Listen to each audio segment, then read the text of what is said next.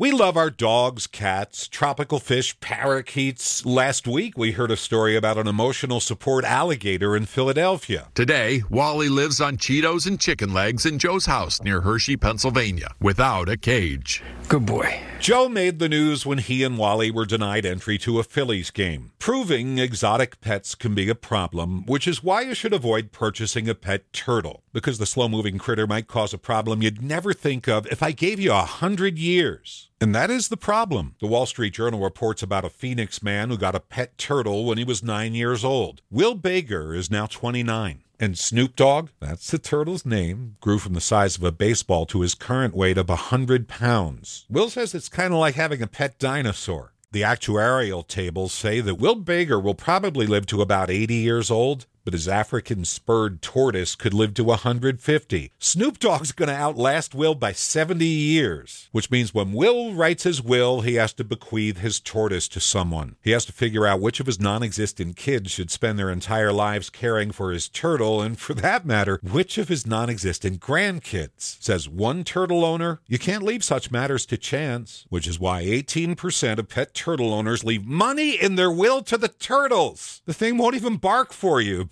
But we love our pets. So when these owners become shells of their former selves, their armored, slow-moving pets are well cared for, in Snoop Dogg's case, till the year 2153. Jeff Kaplan's Minute of News, only on KSL News Radio.